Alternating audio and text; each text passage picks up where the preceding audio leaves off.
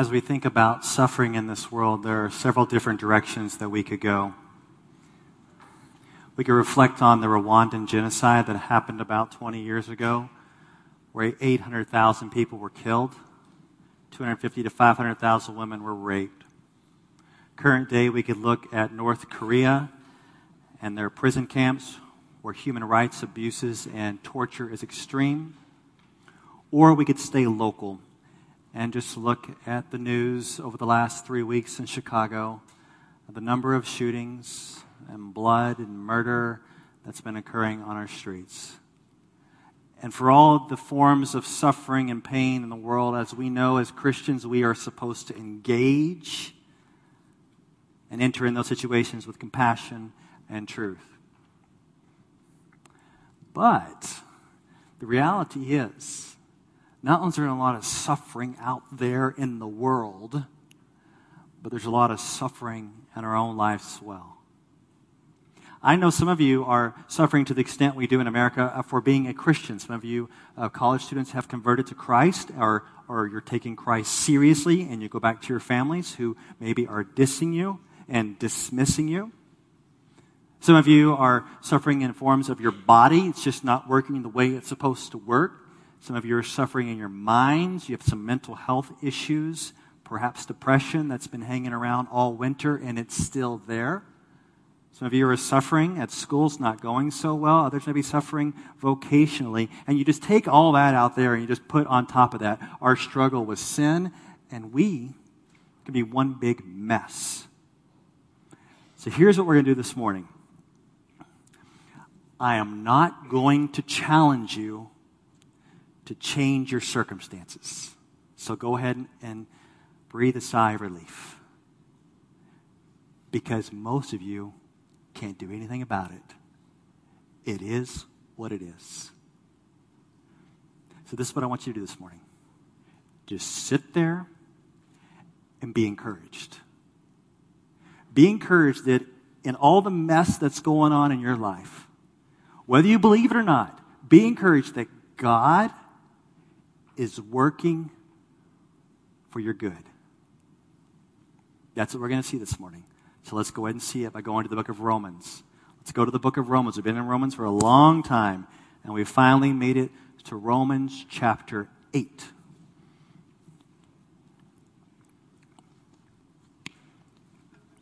Now, we don't want to just jump into one of the most famous passages in the Bible without understanding a little bit of context, right? So a little bit of the context for Romans chapter 8, as we've been seeing, is the ministry of the Holy Spirit. The ministry of the Holy Spirit to give us new life in Christ. The ministry of the Holy Spirit enabling a life of holiness. The ministry of the Holy Spirit proclaiming that we are adopted children of God. And the ministry of the Holy Spirit assuring us of a glorious inheritance in the future. But also the ministry of the Holy Spirit and our sufferings. And today's passage continues with that ministry of the Holy Spirit and even brings in the work of God the Father. So let's go ahead and stand, and we're going to read the passage this morning from Romans 8, 26 through 30. Romans 8, 26 through 30. Listen to the Word of God. Likewise, the Spirit helps us in our weaknesses, for we do not know what to pray for as we ought, but the Spirit Himself, by the way, not itself, Spirit's God, Himself intercedes for us with groanings too deep for words.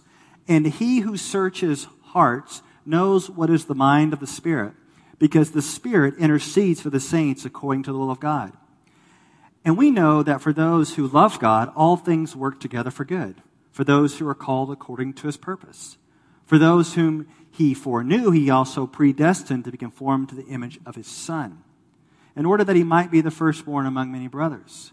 And those whom He predestined, He also called. And those whom He called, He also justified.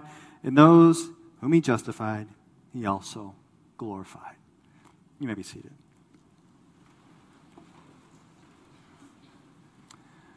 This summer, I took a class that Douglas Moo was teaching online on the book of Romans. He's a professor at Wheaton, and he gives a great perspective on where we are going in this passage. He says that in our suffering and in our groaning, as we groan, we are sustained by prayer, providence, and predestination. Now, what we're going to see in these three things, prayer, providence, predestination, once again, is not calling you to do something. All right? So don't, just once again, relax. Be encouraged about these very God-centeredness of these texts to encourage you of what God is doing, because God is doing something, even when you feel like there's nothing you can do. We are going to be talking a lot about suffering this morning, so I'm going to just go ahead and stop and acknowledge the obvious. And here's the obvious. Most of you are young. I see that. I don't know what the average age in here is, but it's probably young.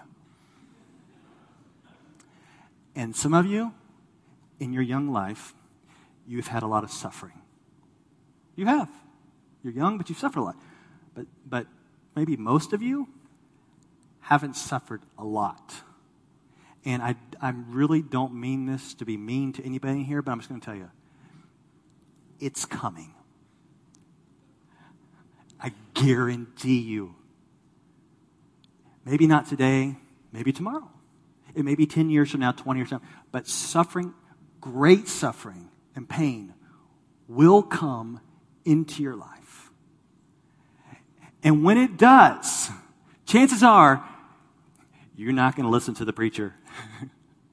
Right? Sometimes you don't want to hear truth in the pain. So what I'm kind of doing this morning is preparing you for the suffering. I'm trying to build a foundation of who God is, what He's doing, so that when you enter that suffering, you're like, okay, this is who God is. This is what He's doing. I'm going to stand firm in His truth. I liken it to like if you're going to go on this great camping adventure in the wilderness somewhere.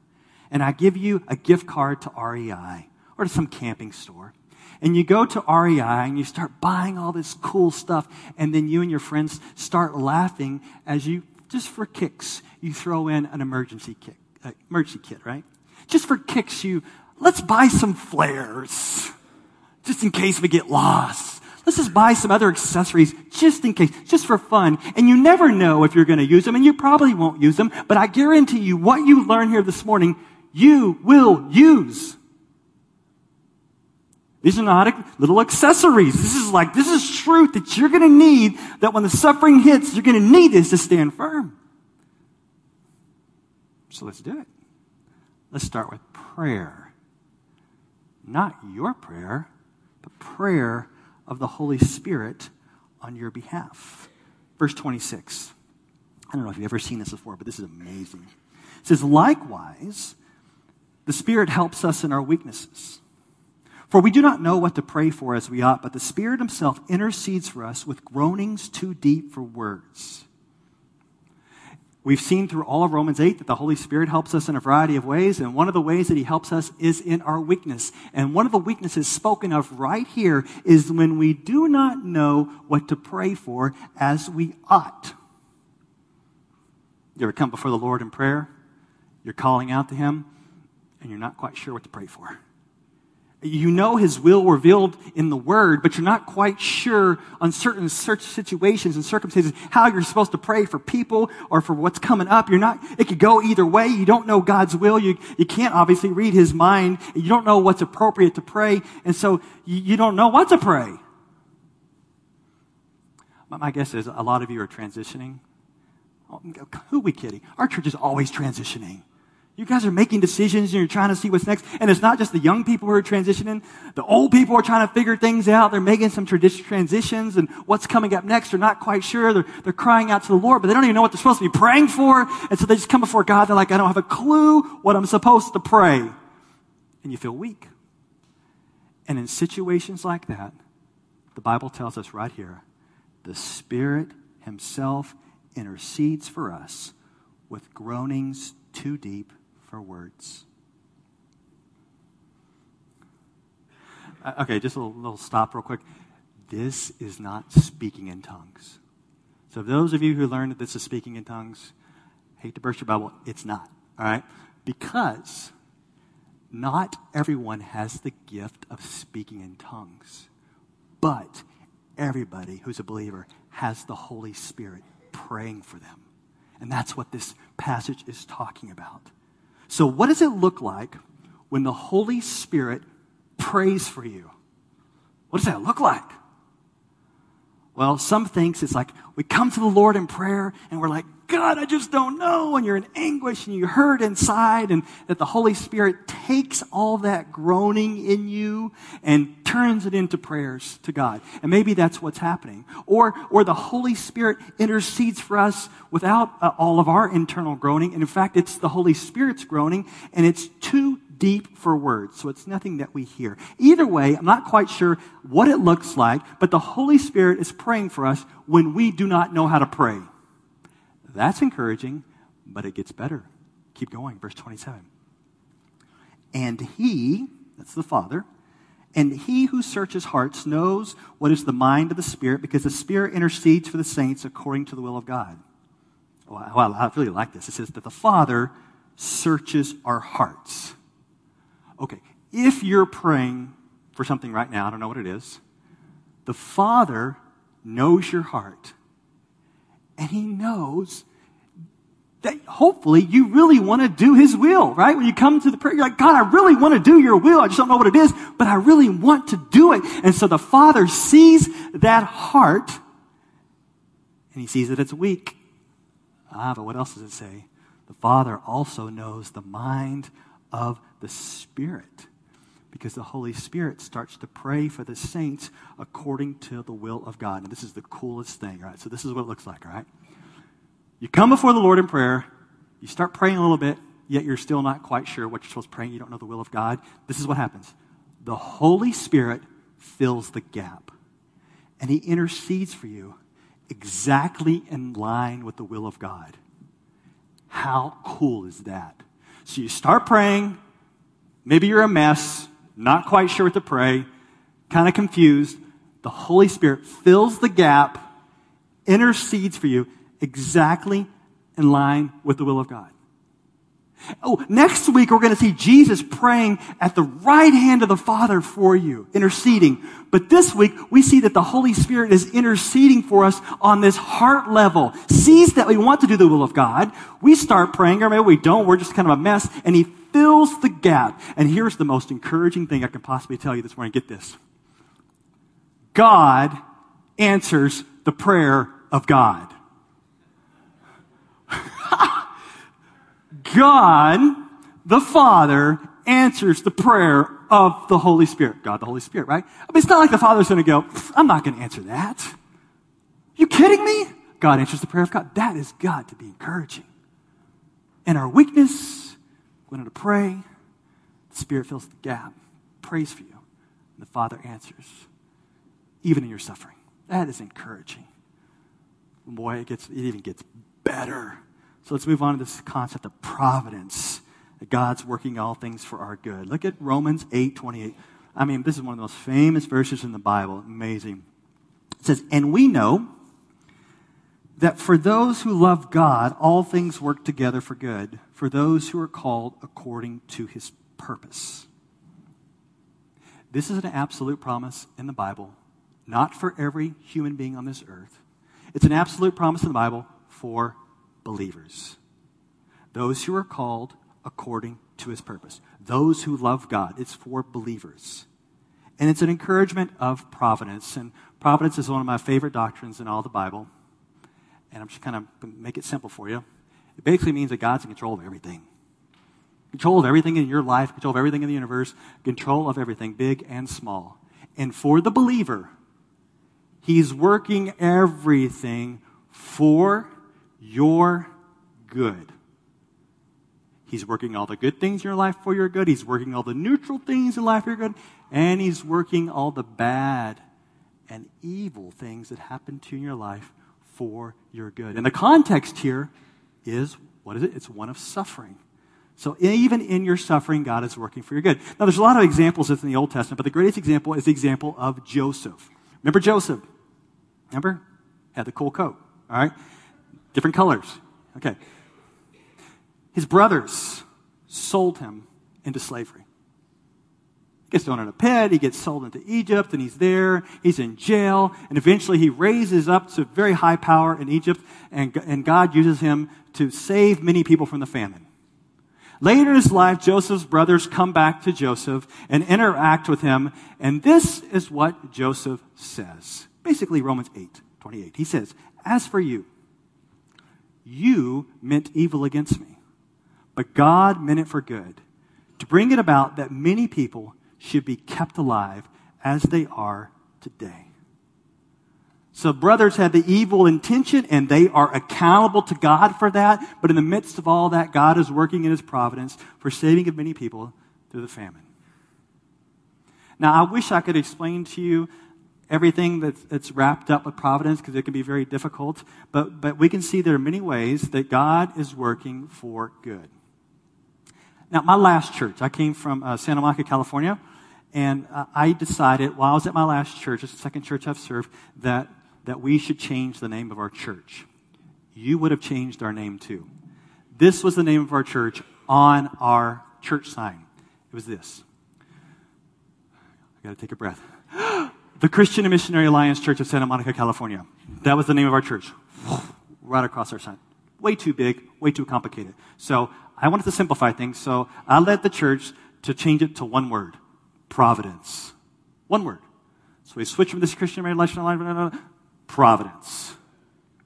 Now watch this. I am here at EBF because God took my last church, Providence, and in his providence, it shut down. And the Bible tells me that's for my good. And the question you got to ask is, what do you mean by good? Right? I mean, does it mean that if your boyfriend breaks up with you, God's got a better boyfriend for you? Or if you lose your great job, you must be getting a better job. Is that what it means when bad stuff happens to us? It's because God's going to give us something better. What do we mean by good? Well, I think the Bible gives us a pretty accurate picture of the good in the context of the verses we're reading. And it seems to me that the good is placed right in front of the scripture, right in front of us. So look at it. It's in verse 29. For those whom he foreknew, he also predestined to be conformed to the image of his Son. The good is being conformed to the image of his Son. And one day in heaven, this is going to be a complete conformity where you will be glorified with him, right? And you'll be free from sin, so you'll be completely holy in heaven. But this is a movement of conformity that's happened in your life right now, that God, through all the providential events that are happening, he is making you more and more like Jesus Christ. That is the good. That is the good. The Father is making you more like Christ and all the providential promises he's bringing to you. Do you believe that? I want you to imagine Jesus coming in here, just like I'm up here right now. So someone put it like this. Just imagine Jesus walking down this little aisle like I do, come up on the steps, and Jesus comes over here, and he stands up, and he's about to preach. And it's a really short sermon. And he says this. He says this to you. He looks you in the eye. And he says, I have good news for you. I promise that nothing bad will ever happen to you again.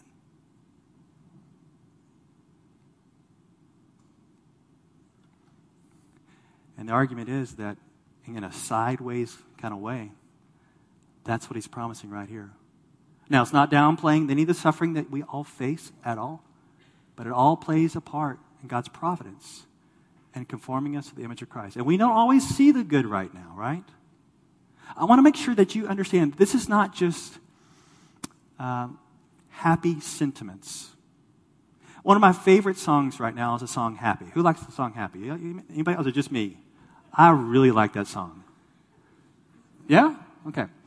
There is a line in the word happy in the middle of it. And I'm gonna share a little bit with you. I'm not going to sing it. All right? This is what it says. It says, here comes bad news, talking this and that. Yeah. I had to say a little bit. Well, Give me all you got and don't hold back. Well, I should probably warn you, I'll be just fine. No offense to you. Don't waste your time. It's a great sentiment that doesn't work.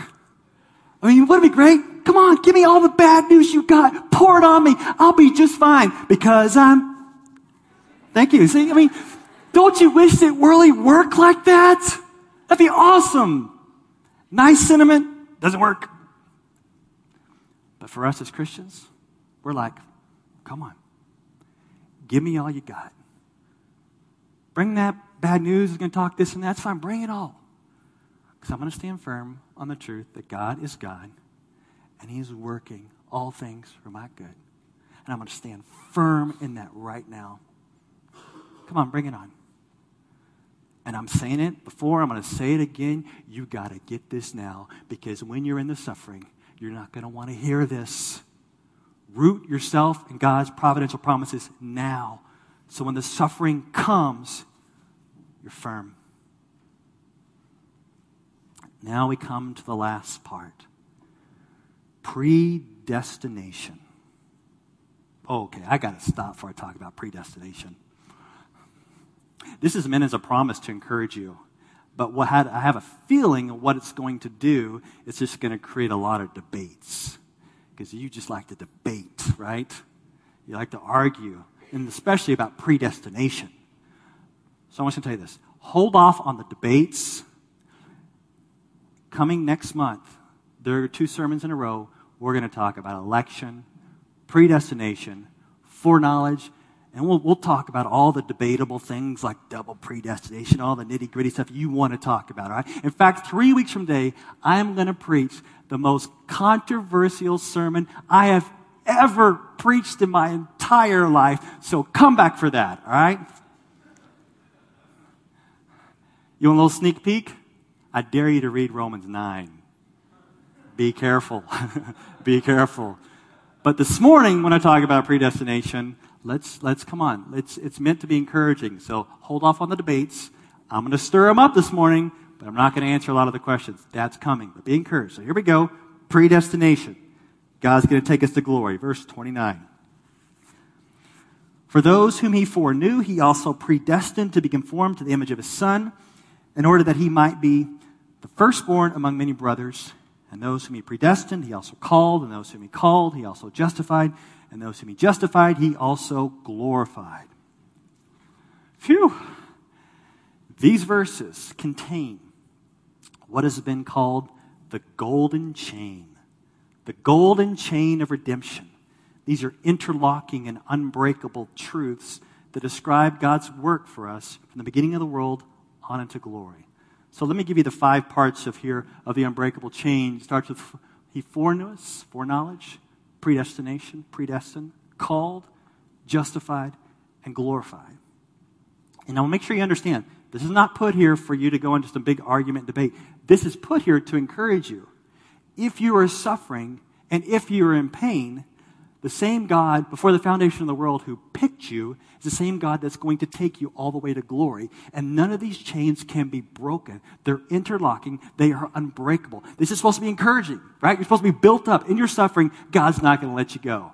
What He started, He's going to finish. Every single link will hold in your life. So let's go through each link. And let's see the beginning to the end of your salvation. The first part says, foreknew. For those whom He foreknew, He also predestined. Typically, when you think of the word foreknew, it means you knew something in advance, right? You knew something before it was going to happen in advance. And many people use that understanding to explain this right here. And this is what they'll say, all right? The argument goes like this. Before the creation of the world, God looked into the future. And He saw who would respond to the gospel. He could see their faith. And those who responded to the gospel, He picked them. He predestined them to salvation. And the reason why He picked and predestined them, because He could see into the future and He could see them responding to the gospel. That is His foreknowledge, which leads to predestination. And I go, man, that sounds great. And man, that's even a good argument. The only problem I have with that is I don't believe the Bible teaches that. I don't believe that's in the Bible. I don't believe you'll find that in the Bible. I don't believe you'll even see a verse that says anything like that in the Bible. I think what may help you is to understand that this concept of foreknew or foreknowledge is an Old Testament concept. And it doesn't mean that he looks into the future who's going to have faith. It means that God chooses in love beforehand. That's what it means. Chooses in love beforehand. Rather than meaning that God's going to look into the future and see something and then make it come to be, he said God is choosing someone in love beforehand. Let me try to finish up this argument here, all right? You can look at the verse later. Jeremiah the prophet, Jeremiah 1:5, big famous verse. God says this to Jeremiah. Before I formed you in the womb, I knew you. What does he mean? Wait, before I made you, I had knowledge of you. That's not what he means. He means in love, I picked you to be a prophet. Because in the rest of that verse, he says, and before you were born, I consecrated you. I appointed you a prophet to the nations. So it's not just this knowledge beforehand. It's connected with in love, God chose Jeremiah to be a prophet before he was born. Another aspect of this can be seen from Amos chapter 3, verse 2. Amos 3:2. This is what God said to the nation of Israel. Listen to this. He says, you only have I known of all the families of the earth. You only have I known of all the families of the earth.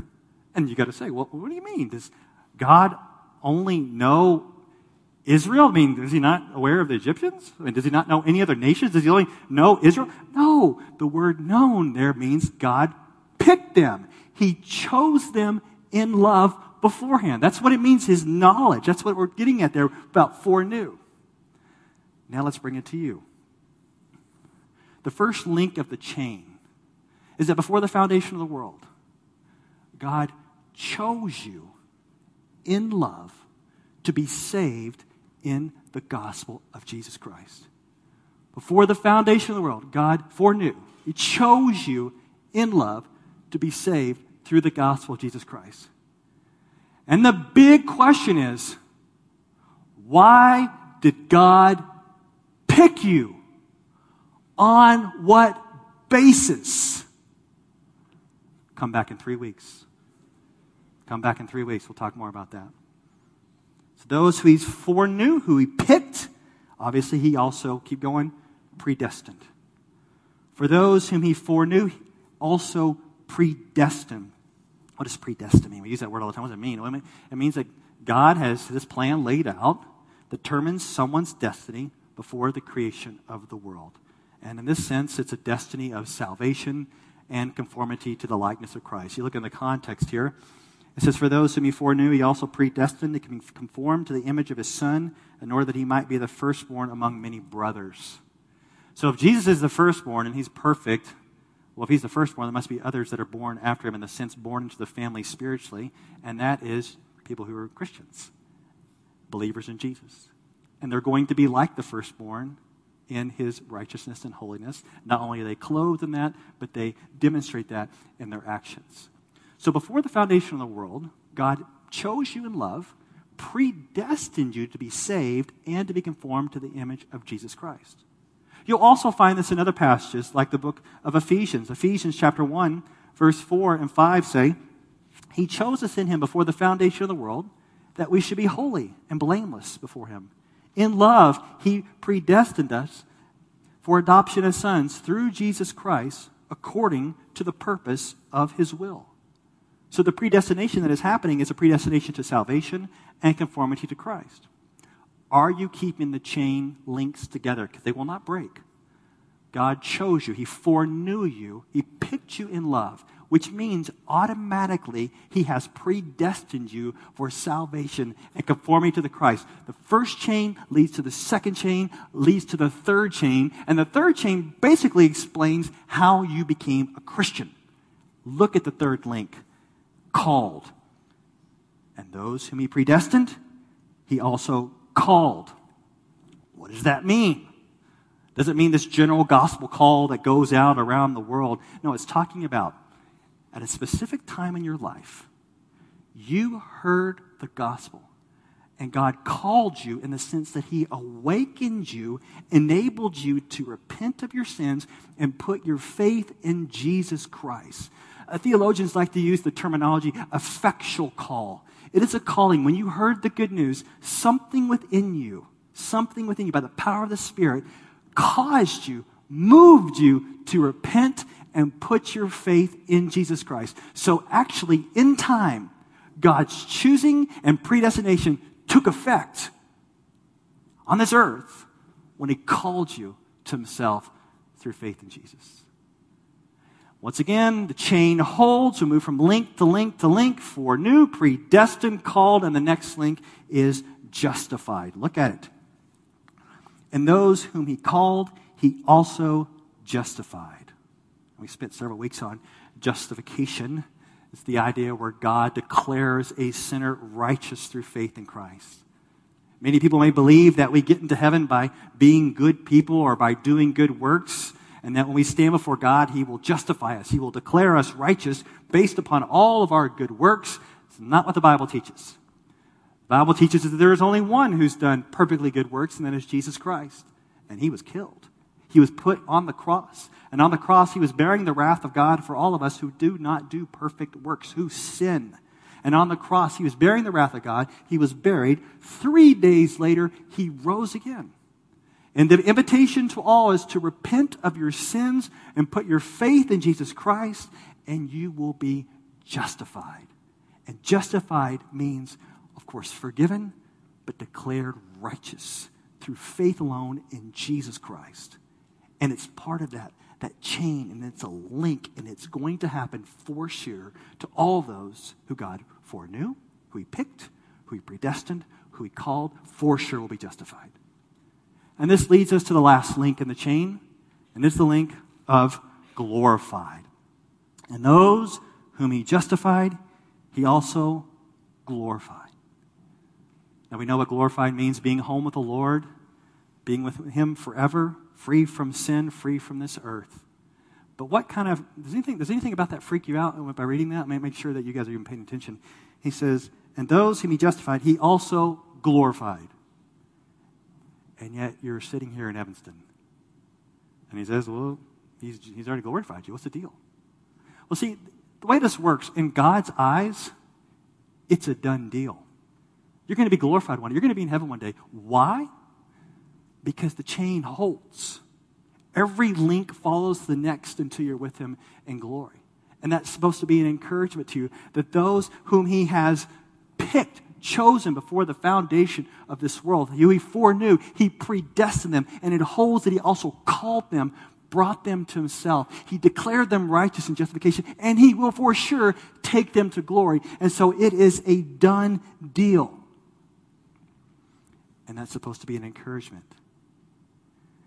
That every single thing that happens in your life, in God's providence, it's for your good. Because in ways that we cannot see, this chain holds. And you're to be encouraged that no amount of suffering, no amount of pain can break it. Nothing. It will hold to the end. No matter what you feel, no matter your detours, God will hold you secure for those who are his. So you're to be encouraged. You're to be encouraged by prayer and providence and predestination, and it's to uphold you in your suffering. And like I said, most of you right now, you might not be there. And that's okay. You don't want to say, come on, suffering. You don't want to be like that. But I can assure you, it's coming. And sometimes it comes out of nowhere. I would say most of the time it comes out of nowhere. You can be minding your own business, doing your daily routines, and then whew. That's what happened to Matt Wright. Many of you know Matt Wright. Matt Wright is a faithful member of our church. He heads up our missions committee. He has a wonderful wife and 2 beautiful girls and a great job downtown as a software engineer. One day last year, minding his own business, all of a sudden he ended up in the hospital for 21 days. And when he was first there in ICU, we didn't know if he was going to make it. In fact, for those of you who were at Prelude to Revival, remember that? We stopped our Prelude to Revival, and we prayed for Matt right then. And he gets out of ICU, and he's still in the hospital, and he's there for 21 days, and they're poking him and prodding him, and they're doing all these tests on him to see what is wrong. Why is his life, what's going on here? 21 days later, he gets out, and get this. They have no clue. They have no clue what happened to him. Almost died, and they're like, we don't know. We don't know what that was all about. And if you talk to Matt about it now, he'll tell you that not at the time, of course, not at the time. At the time, it's hard to see these things. But as he looks back, he can say, you know what? God was working for good. He'll say that God was drawing him closer to Jesus. He was becoming more like Christ, closer to God in his word and prayer. And one of the biggest things for Matt, he says, I started to see myself have more compassion for others who are suffering. That's Christ-likeness. So you never know when it's going to hit. But when it does hit, know this. The Holy Spirit is praying for you. The Father is working for your good. And no matter how hard the suffering is, the work that God has started in your life, he will bring all the way to completion and glory. Let's pray. Father, I really do pray for my brothers and sisters, especially those right now who are in it. And they may think, well, my suffering compared to others is just so small. But it is what it is, because it's the suffering pain that we feel right now. And so I just pray that my brothers and sisters won't try to compare themselves to others, but right now, just see that you, Holy Spirit, are praying for them. Father, you are working for their good. And you're not going to drop them. Just encourage them right now by the power of your Holy Spirit that you have not forgotten them. And you will not turn away from them. And the work you've started, you will finish. And in our suffering, Lord, even when we can do nothing to get out of it, we should continue, keep coming back to you and the truth of who you are and your love for us. In Jesus' name, amen.